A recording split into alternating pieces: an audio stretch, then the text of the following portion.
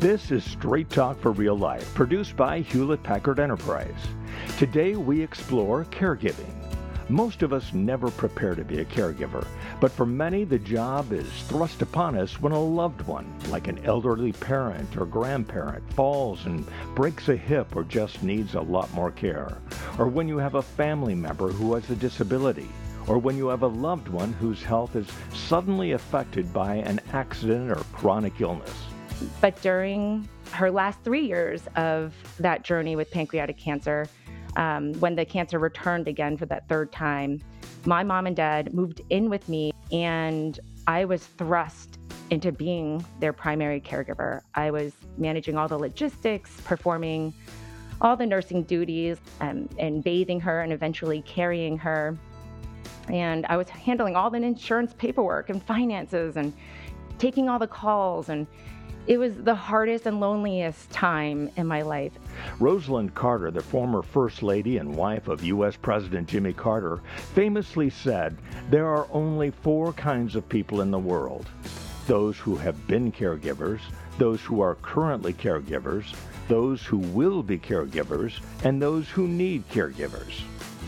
Caregiving may be one of the most important things you'll ever do in your life, but the first important lesson you'll learn is that you can't do it alone. Stay tuned. We'll share important tips about how to care for your loved one, and just as important, how to care for yourself so you can provide the care your loved one deserves. The purpose of this podcast is to foster discussion, not to provide advice. The information shared should never be used as an alternative to obtaining personalized advice from a healthcare professional, and listeners should seek such advice independently if they have any questions related to their physical or mental health. This podcast hosts different viewpoints, and the opinions of the speakers do not necessarily reflect the views of HPE. Hello and welcome to Straight Talk for Real Life. I'm Bob Peacock. Whether you know it or not, caregiver is something that you will likely add to your resume at some time in your life. It can happen to anyone at any time, and it's nearly always unexpected, which is why this episode is so important. Suppose a loved one in your family gets seriously ill or is in a debilitating accident. They may need for you to help them get through this very tough period in their life. And although you're always happy to help, caregiving means you'll have to learn to juggle their needs with your own needs and schedules. Or suppose you have a son or daughter with special needs or with a chronic illness. You'll discover that caring for that loved one is a full-time job that can last for the rest of their life. It's also a fact that people are living longer today than ever before. By 2030, experts say that 1 in 6 people on Earth will be age 60 or older. And by 2050, that population will double to 2.1 billion people. The number of persons age 80 or older is expected to triple by 2030, reaching 426 million people. What does all this mean to you?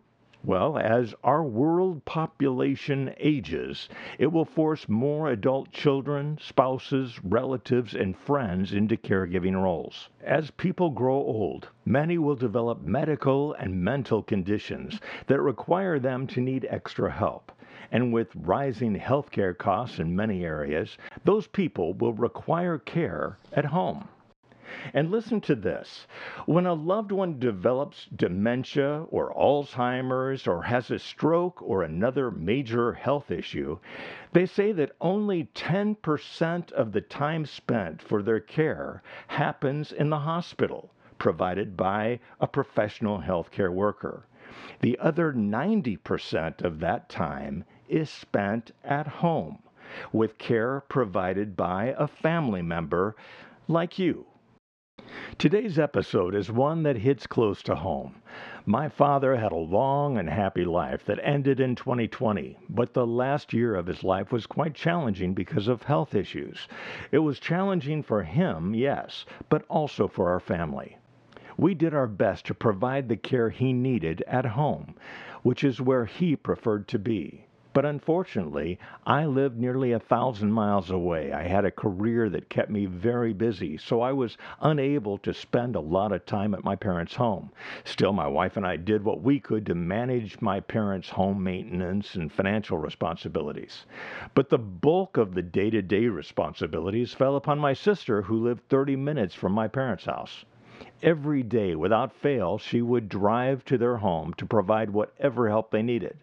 At the end of my dad's life, my father took countless prescription drugs, and each week my sister carefully counted and put his pills into multiple marked cups so he wouldn't miss a dose.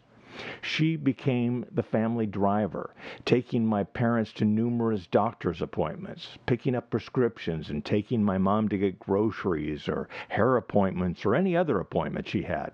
She also became their housekeeper. And that's only the start. My sister was just entering her retirement years, but little did she know that she was stepping out of one career and into what would be the most challenging job she ever faced, that of a caregiver. Today's guest has a similar story. She became a caregiver for first her mom and now her dad. After experiencing what a caregiver goes through and what they need to know and do, she co-founded and is currently CEO of a company called ianacare, which has developed an app-based technology that supports the family caregiver, providing encouragement and empowering and equipping family caregivers with the resources they need as they navigate the challenges of caregiving at home. Jessica Kim, welcome. Hi, Bob. It's so great to be here with you. And thank you so much for that intro. I mean, sharing your personal story is so powerful. So I appreciate that so much. Let's start with your personal story. What was your experience as a caregiver? Sure. I'll never forget when I was 30 weeks pregnant with my second child, Grant. And I was at the movie theater and I kept getting hammer calls from everyone in my family. And so I finally stepped out and was told, "Oh my gosh, Jess, mom has pancreatic cancer." Hmm. And I dropped to my knees and I completely started crying. People thought I was about to give birth, Hmm. but instead I was just so devastated. And I remember asking my OB doctor if I can take a flight to New Jersey. I lived in Chicago at that time. And he said, "You are not going anywhere at 32 weeks pregnant." And I told him, "But wait, my mom has pancreatic cancer." And he immediately wrote me a note and said, "Worst case scenario is that you'll have the baby on the plane. You got this. Go see your mom." And so I knew it was serious, but that turned into a 7.5 year journey. Hmm. And I even call it a battle. I know that's a controversial word, but in our mind, I do feel like it was a battle with pancreatic cancer, which was a blessing in a sense that we got so much time with her. She wouldn't have met all 7 grandchildren had it not been for the amazing doctors and miracles that happened throughout those years. But during her last 3 years of that journey with pancreatic cancer, when the cancer returned again for that third time, my mom and dad moved in with me from New Jersey to Boston, where I live now. And I was thrust into being their primary caregiver. I was managing all the logistics, performing all the nursing duties, like draining her stomach several times a day. I was feeding her all these dietary restricted meals and bathing her and eventually carrying her. And I was handling all the insurance paperwork and finances and Mm-hmm. taking all the calls. And it was the hardest and loneliest time in my life. And Bob, I know you understand all of this because you shared your own journey. I do understand. And I know there's going to be a lot of people who have not gone through it. Yep. And why is being a caregiver so much harder than most of us would expect? What was the most difficult part for you? I mean, it was the juggling of everything, right? It's like, some people don't call themselves a caregiver and they say, "Well, I'm just being a daughter. I'm just being the mom." It's like, no, yes, you are, but it's a whole other role that is full time plus that you're adding to an already busy life. And, so for me, I was always a working mom of 3 kids. They were ages 10, 7, and 5. And it Wow. was just so much. I became one of those stats where I finally felt forced to quit my job for the first time ever in my career to be their full time caregiver. And I did that for about 2 years until she did hospice in the home and passed away in my home. Mm. And what was so fascinating is that I didn't utilize a single resource or ask for help at that time because I had no idea what help existed. And even if I heard of a certain product or service, it was utterly exhausting to piece it all together into a plan that actually made a difference in my life. And so the eye-opening realization that addresses even just your question was that, I was surrounded by doctors, but no one understood how to manage the care that happens in the home. And as you said, Bob, over 90% of the actual care happens in the home environment. Right. And yet the infrastructure and all the people that we have surrounding us in the hospital setting does not exist in the home. Right. It's still mind-boggling to me. And Yeah, so, it is.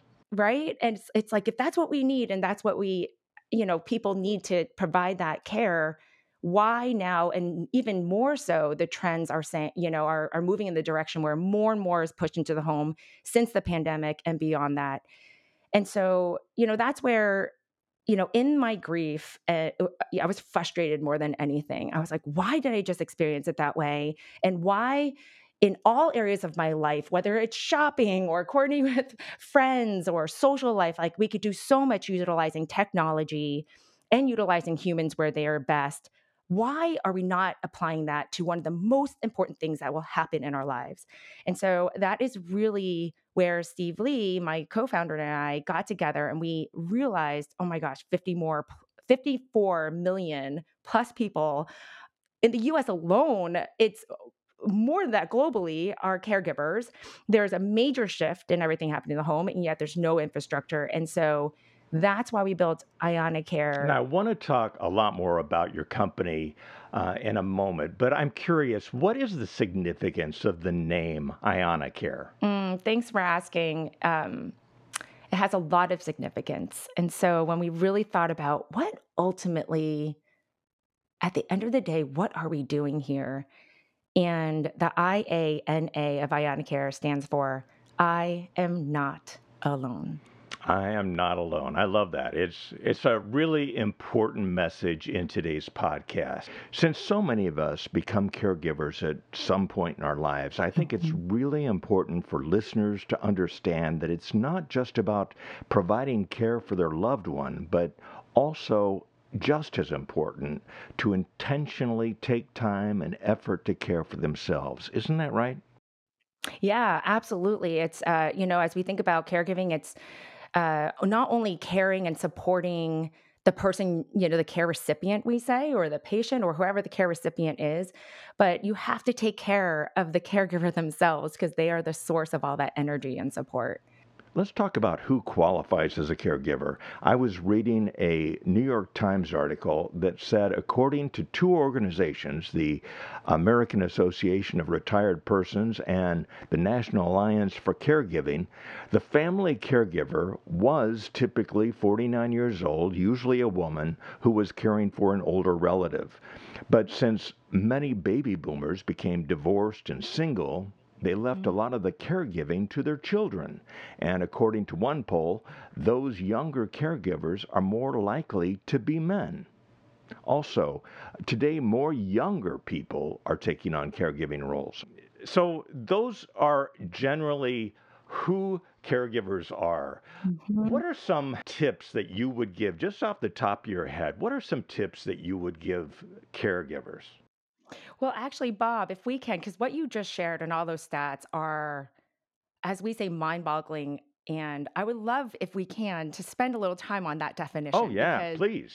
I mean, I think that is a huge piece where we have to start because if we don't define it correctly, we're not going to be able to support it correctly, right? Yeah.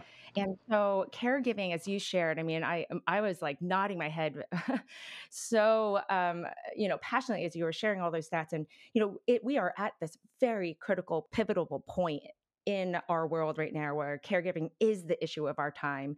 And the reason why we are surprised at some of those stats, or oh my gosh, there are more male caregivers or young caregivers, is because we typically define caregiving as early childcare and elder care, right? And so childcare typically refers to young children who cannot be left home alone, and elder care typically refers to older people who just have lost some of their ability to care for themselves, so they need help again. And those are critical and important and still a huge piece of caregiving. But what about the woman in her 30s who may not have children of their own, but is caring for her adult sibling with disabilities? Or the dad of two teenagers who is divorced, who is now caring for his sister with cancer? Or a 65-year-old grandmother now taking care of her grandchildren and her grown daughter who has major chronic conditions. And so when you think about this, everyone listening will probably say, oh, wow, now that you've broadened that definition, I definitely know a ton of people, or I am a caregiver, right?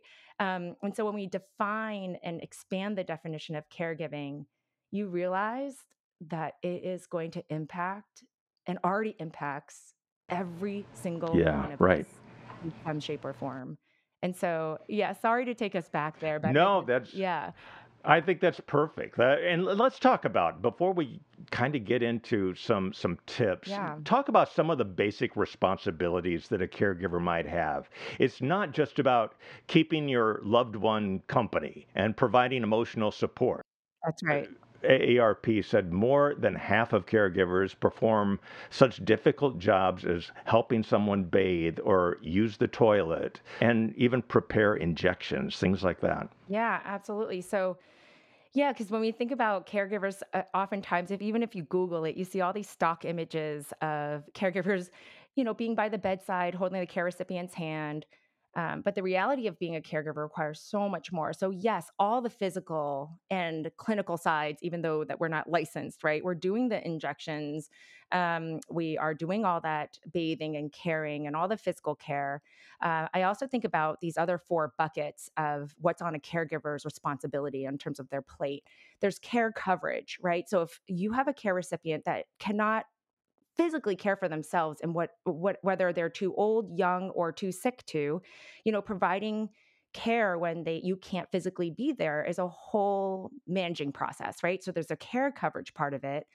And then there's the planning and logistics that often gets overlooked, but that takes a lot of time. The research, the finances, the coordination, the communication with the clinical side, legal, living arrangements, like all of those things. And typically, resources that are available are only open like 10 to 4 p.m., right? So it has a direct conflict for the percentages that you were just sharing of people who are working part time or full time, right? Hmm. So that's the planning and logistics. And then there's advocacy in the sense of understanding the clinical system, knowing what questions to ask the doctors, knowing your rights as a patient and family caregiver. Healthcare is so complex. So Our true. care systems are so complex. It's often not in a consumerized format. And so just knowing what you can do and advocate for yourself, and things are so busy, it's overwhelming for the healthcare and care system in general, for our society and government right now all over the world, Yeah. that the caregiver tends to be the one constant throughout the entire journey. And so the advocacy piece is huge. And then of course, the mental and emotional support. um, Caregiving has unique challenges that impact both our physical and mental health.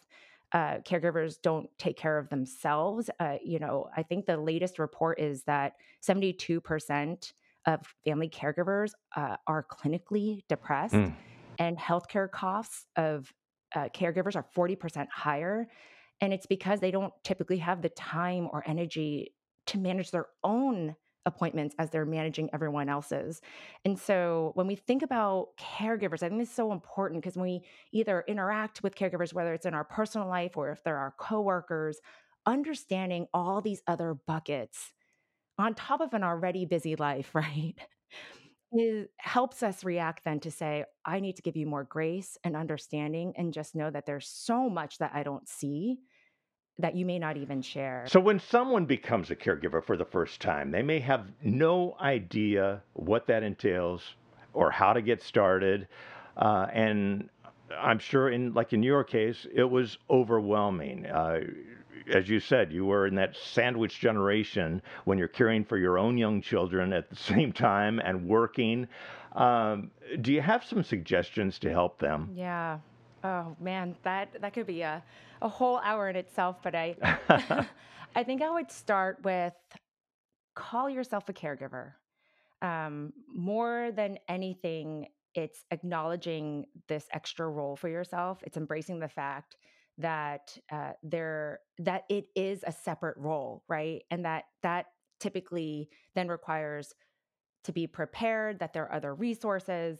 Um, you know, I always say, because, and I want to spend time a little bit on this because sometimes there is a debate out there that says, should we call ourselves a caregiver or are we just the daughter doing it? And I kind of mentioned this before, but it is a big point because more than anything, for caregivers going through it, they don't recognize that they are a caregiver. And so you never really fully demand or get or seek out that support that you need. Ah, Right. And that's yes. what causes the burnout, the frustration, that I can't do this. I don't know what's happening. And so, just like when we become a mom, for example, we know it's going to add so much to our plate, right? And it's a great thing. It's a beautiful thing, but it's more. We need to rethink what we do with our day. We need to rethink our support structure. We need to rethink how we manage work and life. And it's the same thing as a caregiver. And so I think calling yourself a caregiver is something that I really, really want everyone out there to do first. And then I think I always start with mentality because I think that's we can be our biggest roadblock. I think the other thing in terms of mentality is, I don't know if you've heard, Bob, but of the and kind of movement. It's the AND movement that, you can have emotions that are completely different truths, but you can feel it at the same time. And it's normal. Like, it's okay to feel angry and still be grateful at the same time. You're allowed to be sad and still find joy in things in the same breath. And so often I talk to caregivers and they feel they're guilty or confused when they go through this roller coaster of emotions. Um, that is not helpful if you do that, because sometimes all we have in our sanity and resilience is to not feel bad about how we're even feeling. And so our hearts need those breaks. We are not meant to feel one emotion alone, because that is in itself that will cause burnout. So, that's on the mentality side to then set yourself up. And I think the posture is know that there is support. I look back at the experience that I shared with you with my mom, and I was completely alone, isolated, burnt out, quit my job, everything that we want to prevent people to do today, because I didn't know that there was even support out there, that it was even a thing. We don't talk about it enough in our society. We're changing that now. But know that there is support, and with confidence that you can seek it, ask for it, and leverage it. That is huge, because everyone listening, and if we support caregivers, the specifics of the situation will be so unique to everybody, each person. Yes. But if you know that there's support, then you will seek it with confidence. And so that is where I would first tell people to do is embrace the mentality, embrace the role, and seek support because it's there and you need to be ready to receive it. Absolutely. And you talked about the importance of being an advocate. Often a patient can't or won't advocate for themselves, so caregivers can step in and use their voice.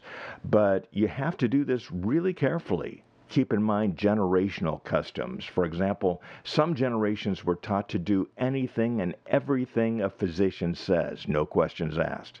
Also, it's difficult for a parent to become the person being told what to do by a caregiver. Or they even might perceive the caregiver's demands as being disrespectful. It's a good idea to include the person receiving the care in the care decisions and making sure that the doctors don't talk as if the patient isn't in the room. Oh my gosh, yes. That is so true. It reminds me of one of the most hurtful moments for all of us as a family, including my mom, was when she was basically being told that treatment can no longer move forward. And my mom was sitting right there. She was closing her eyes. She was in the wheelchair. And I remember the oncologist talking in the room about her as if she wasn't even there. And she just kind of blurted out, "It's basically the end." But I remember just feeling like that was just so insensitive. Oh, So yeah. I think it's so true, and what I didn't mention is I'm actually caring for my dad right now. It's quite ironic in a sense as I got thrust into caring for my dad. He is living with us. He's 84. He has congestive heart failure and multiple chronic conditions. Um, we were just in the ER last month, and I'm talking to his doctors, and they are talking to me. And I said, "Well, Dad, what do you think about this? What do you think about what the doctor is saying?" And I say it in front of the doctor, and the doctor then kind of steps back and say, "Oh, that's right. Yeah, we should include your dad in his own care." Because he too is really weak right now where he feels like he can't really speak up for himself. It's not only towards clinicians, but it's for supporters and friends. This is a team. We are not meant as humans to live and care for each other alone. And so, whether it's the care recipient or the caregiver or anyone involved, we have to see ourselves as this collective. Yeah, you're right. And I would suggest getting organized, making a list of all the things that need to be done. I think that can, number one, help make it more manageable. And number two, it kind of lets you think about who can help with that. Yes. And you can maybe consider the things that you're really good at. And, some of us may be really good at building relationships or dealing with finances or fighting the insurance companies, shopping for food and cooking. Yes. It's all of those things. And then you get help with the things that you're not Yes, good that's at. absolutely right. And kind of what you're referring to, Bob, is with my sister and my brother. So it's the three of us. I'm the youngest of three. I live in Boston. My sister lives in Chicago. My brother lives in New Jersey, and my dad lives with me now. So I'm talking about our current situation. And there was frustration. So I was like, we lived this through mom, and it was all on me. Yeah.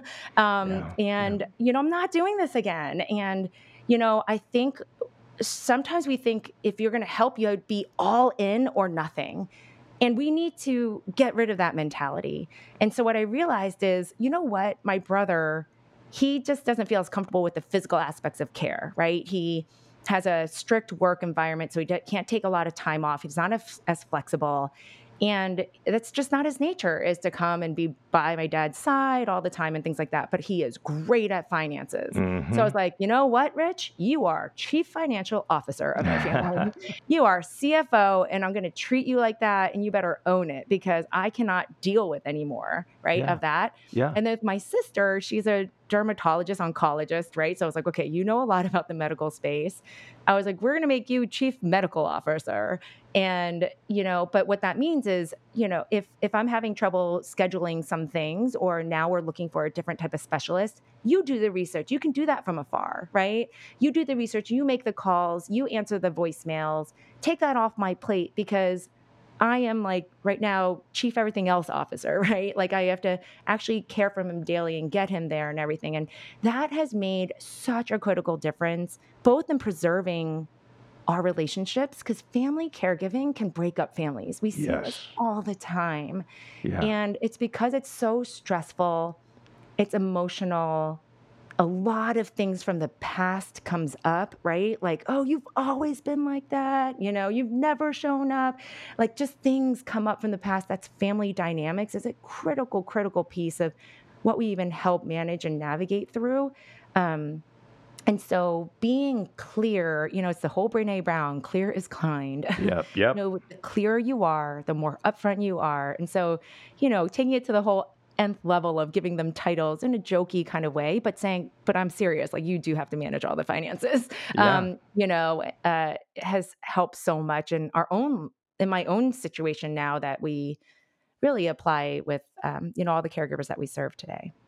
As a parent of an adult son who has Down syndrome, Hmm. and knowing many other parents in the disability world, caregiving is just a major part of our lives. It affects nearly every decision we make, and we have to provide social, financial, healthcare services for our loved one. Hmm. And while we rely on professionals to help our loved ones, the bulk of the work falls on the parents. We learn to rely on others. You need the help. You can't manage all the responsibilities by yourself. And a lot of that help is even available from friends and family members. They say they want to help, but so many of us are totally uncomfortable asking for That's it. right. What were your experiences and what did you learn from them? Yeah. Being specific is really important. So it's another element of being, clear is kind, but think being specific. So what typically happens with friends and family is that they always say things like, let me know what I can do to help, or I'm here if you need me, or I'll take the kids one day so you can get a break. I'm here for you. But what happens is then, am I gonna text them say, "And when is that dinner coming, Bob?" No, that's, like, so awkward. Or will I Right. say, "Wait, what date are you taking my kids? Because I could use a break." It just burden is the number one reason why help is not exchanged across all parties, which is so fascinating, right? It's like, I feel like a burden asking for help, and then people feel like a burden asking what I need, or just they feel like a burden if they don't want to intrude. They just think, oh, they're going through such a sensitive situation. I don't know what to say, so I won't say anything at all.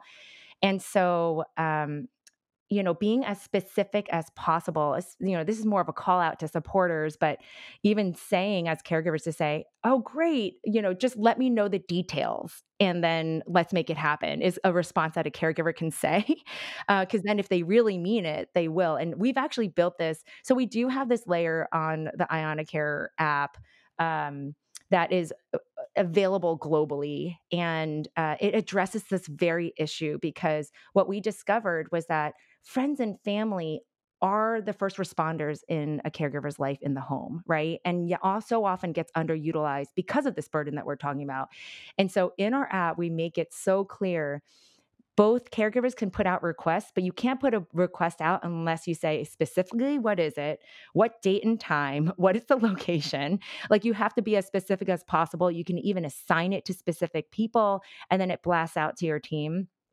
And we also empower, which is very unique to our solution, is that we empower supporters to offer proactively help to the caregiver. So I can say, Bob, I'm going to take your kids after baseball practice and feed them dinner, take them out to ice cream, and I'll bring them back by 9 p.m. And that's all in my initial offer to you. So you see it come through the app and you're like, oh, wow, Jess really means it because all the details are here. And all you have to do is click one button that says, yes, I accept.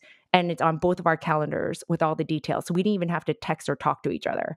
And so this element of burden is something that we specifically tried to address through the ianacare app of the personal social circles mobilization.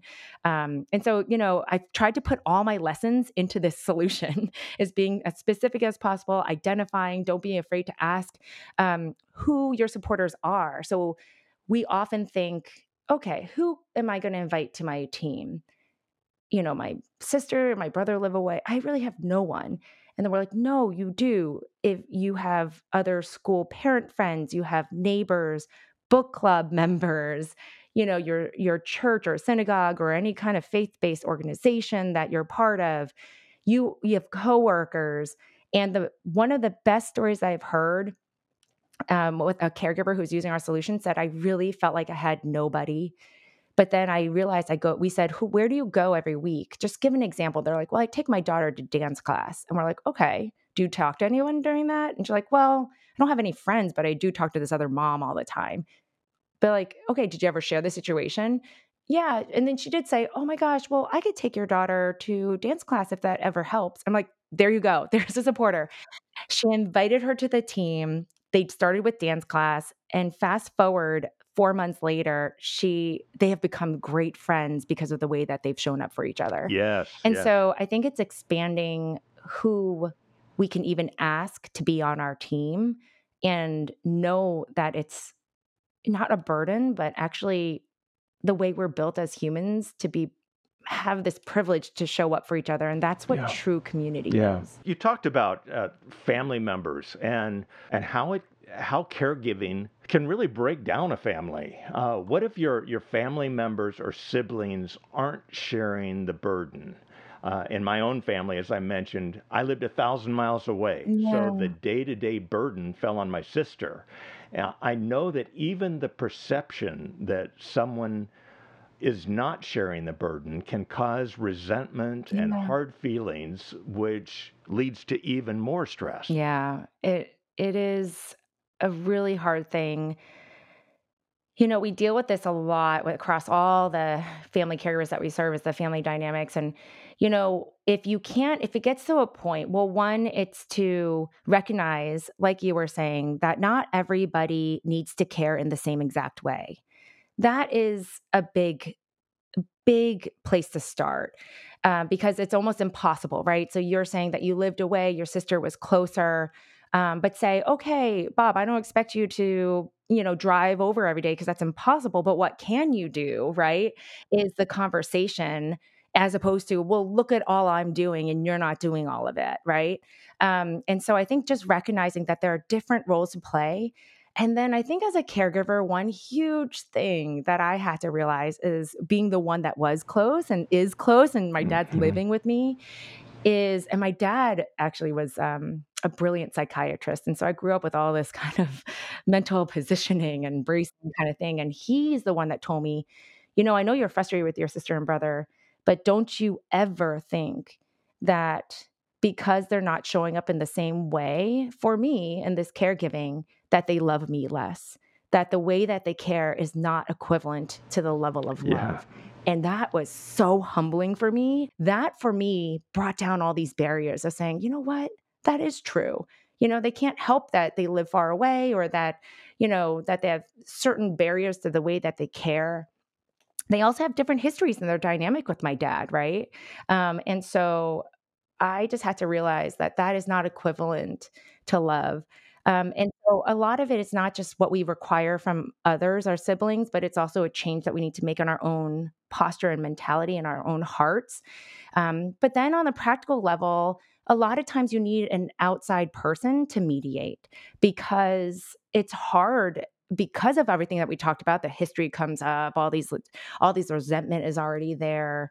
Um, is that you need a mediator. And so there are many different ways. You can have a friend mediate, you can, have a professional mediate, but someone that says, "Hey, let's all get together and I'm one removed. I'm going to facilitate this conversation and kind of feed back to you what the other person is saying." I can't recommend that enough, because if you don't do that and resentment grows, it can really break families apart, which is probably the opposite of what that care recipient wants, right? And that is just like a triple, quadruple loss for the whole family. Absolutely. So, what are some of the helpful tips that you can give to caregivers? For example, my sister always kept a list of personal information, like my parents' social security numbers, prescriptions, passwords, Yes. user IDs, things like that. Any other ideas that come to mind? Yeah. So, all the logistics of organization, like you said, like having everything in place, having the conversations also, like the emergency backup plan, of who to call, what to call, where did they go, like just having that in one group place for everyone to be able to do. Of course, create your like support system as we talked about.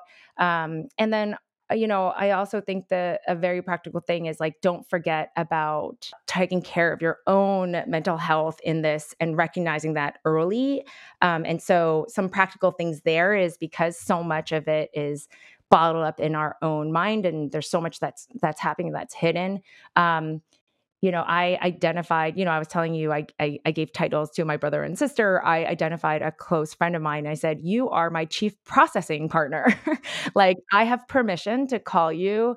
And of course, I say I have permission, but I asked her to be my partner. So I feel like I have that permission to call her at any given point and just vent. Yeah. And she receives it and she knows that's her role as my friend in this caregiving journey. And that has helped so much to make me feel like, oh my gosh, it's all on me and I'm alone in this.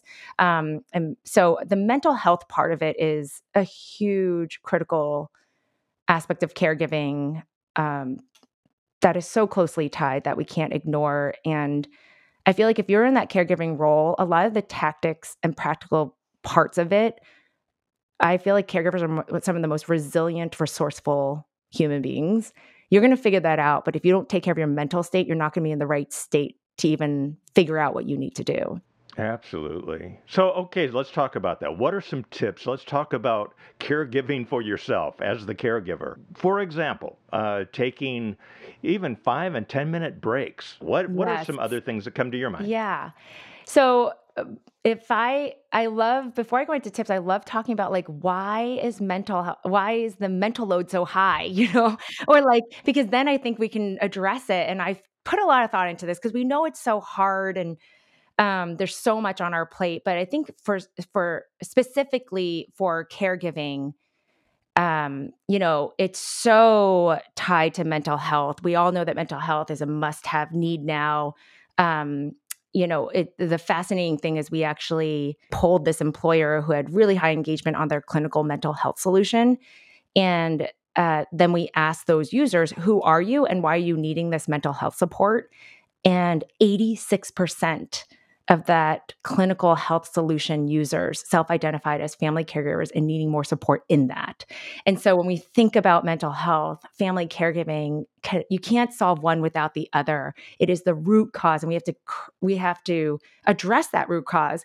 And so when we think about as a caregiver, why do we feel this? Because sometimes we don't have enough time to even like identify it. And if you don't identify it again, then you don't know how to address it or figure out how to address it. And so I think it's three major buckets that add so much mental health issues for us. And one, it's the whole mental load, right? That there's incredible stress of the hundreds of tasks, logistics, scheduling, emergency planning, all of that. That is on our plate. And I don't know if you are familiar with this term. It's called allostatic stress.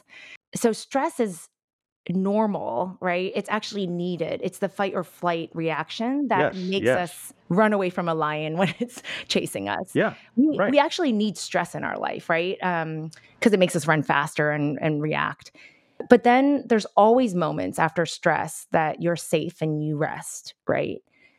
But what's unique to caregivers is that stress is constant. You never know when something's going to happen, a fall, a decline in health, professional caregiver not showing up, a bill that shows up that's way more than you thought.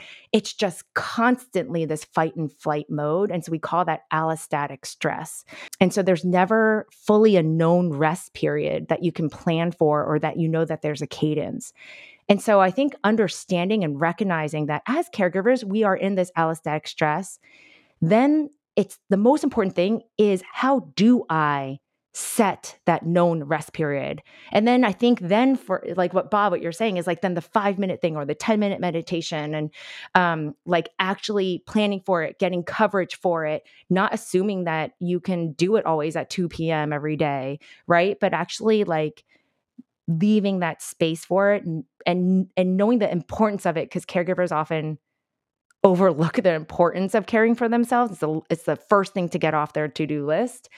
But when you put it in the context of allostatic stress, and if you don't do it, it is very dangerous for our health and it's never going to come, then you say, if it's never going to come and I don't make it, it's never going to happen. So I have to make that time. So that commitment is first and foremost what we need to do as caregivers.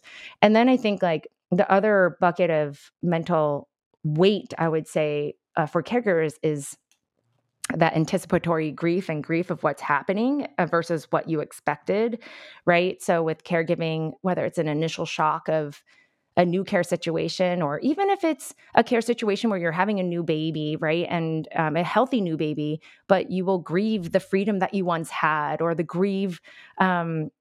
lifestyle that you once had. And obviously when someone is sick, you worry about what's to come or you anticipate what is life going to be without that person. You don't even feel the permission to actually go through that process to embrace grief because you're so busy actually dealing with the care situation right in front of you, right? I actually did listen to your grief episode that I recommend everyone to listen to. It was fabulous. And when I heard it, I was like, wow, this is so tied to caregiving, but that is a huge element of mental load and mental stress. And then I think the third thing is isolation that we talked about, that it's so lonely as a caregiver. And, we know the power of vulnerability, but even if you are so open about what you're going through, no one will fully understand all that happens minute by minute. No one. And so these hidden vulnerabilities that are unresolved causes this huge weight. And so to address that isolation part, that's where it's like that processing partner or the support group or you would seek that out because you know that that's a big part. So I think like knowing for me, I always like before I thinking about like what do I do about it, I'm like why is this what I'm going through? Why do I feel this? And then if I know what it is and identify it and I name it, then I can actually commit to finding a solution for that. Because again, like, yeah. So Bob, I'm just so curious and I'm sorry if you're not used to if I turn it on you, but you have such an incredible story as you shared, and I've been dying to just give you space. And everyone knows you are the host of this podcast, but you have shared, even in this episode, multiple caregiving stories and various different roles in caregiving and different care recipients. And I'm curious, what have you learned, what have you learned from all those experiences or realized, or what do you want to tell people? Well, there are so many lessons that you learn. Some of the things that we found were really helpful. Make a list of user IDs and passwords. Make a list of monthly bills and other items that need to be paid. A living will or durable power of attorney for healthcare allows a designated person to make healthcare decisions for the loved one if that person is not able to make them for themselves. Also, a durable power of attorney for finance, which allows a designated person to access their finances and to pay bills. Also, medical, insurance, financial, end-of-life wishes, and make sure you know where all that information is kept. It's really useful to have a list of contacts, including doctors and other medical people, insurance companies, lawyers, financial advisors. Make a list of medications, including doses and when they are to be taken, and bring those with you to all the doctor appointments. We also learned the value of having a list of service providers, such as electricians, gardeners, handymen, just other people who can provide help around the house. And everyday technology can seem really confusing to older people, and they might outright reject it at first.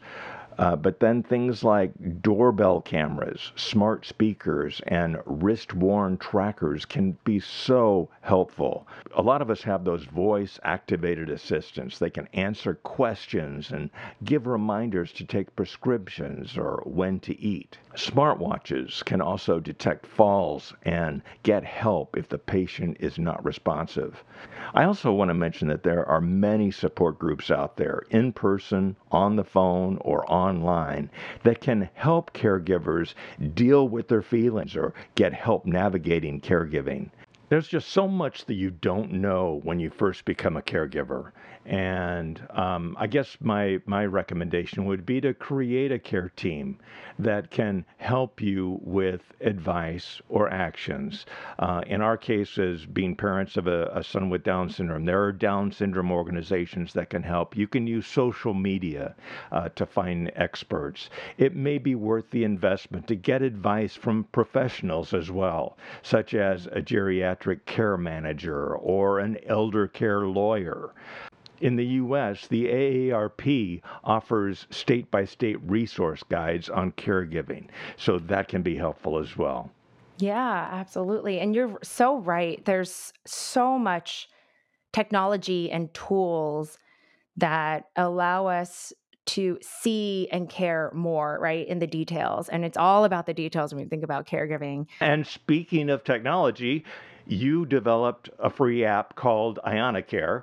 I realize that not all parts of ianacare are available to all our listeners, but are there some parts of ianacare that are available worldwide and may be helpful to everyone? In general, if you're in ianacare and you're part of it, and you even sign up for our newsletters and everything like that, we help you understand what your local resources are all over the world, right? So every country has a different type of system. and different local resources. But again, most of them are hidden and not as visible, and it's hard to navigate that. And so, one, knowing that they are out there, even if they often don't have signs or websites. And so, being able to ask your doctor, know that they do exist all over the world.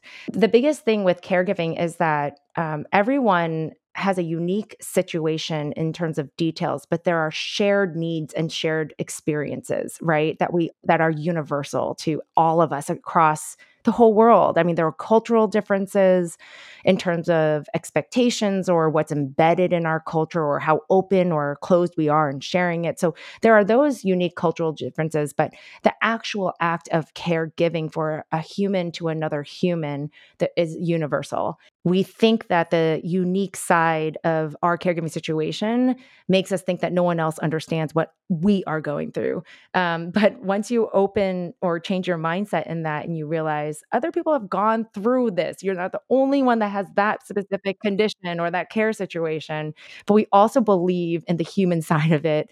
And this is where humans can share their experiences with other humans and is one of the biggest sources of support and knowledge that you can't even learn in social worker school, right? Tech and human, we always say that, but it's truly leveraging the value of tech, but truly valuing the human experience and heart that you cannot, AI cannot take over that. And that's what care is. Care is what makes us human. And that's what differentiates us from robots is the care part of it. Yes, yes.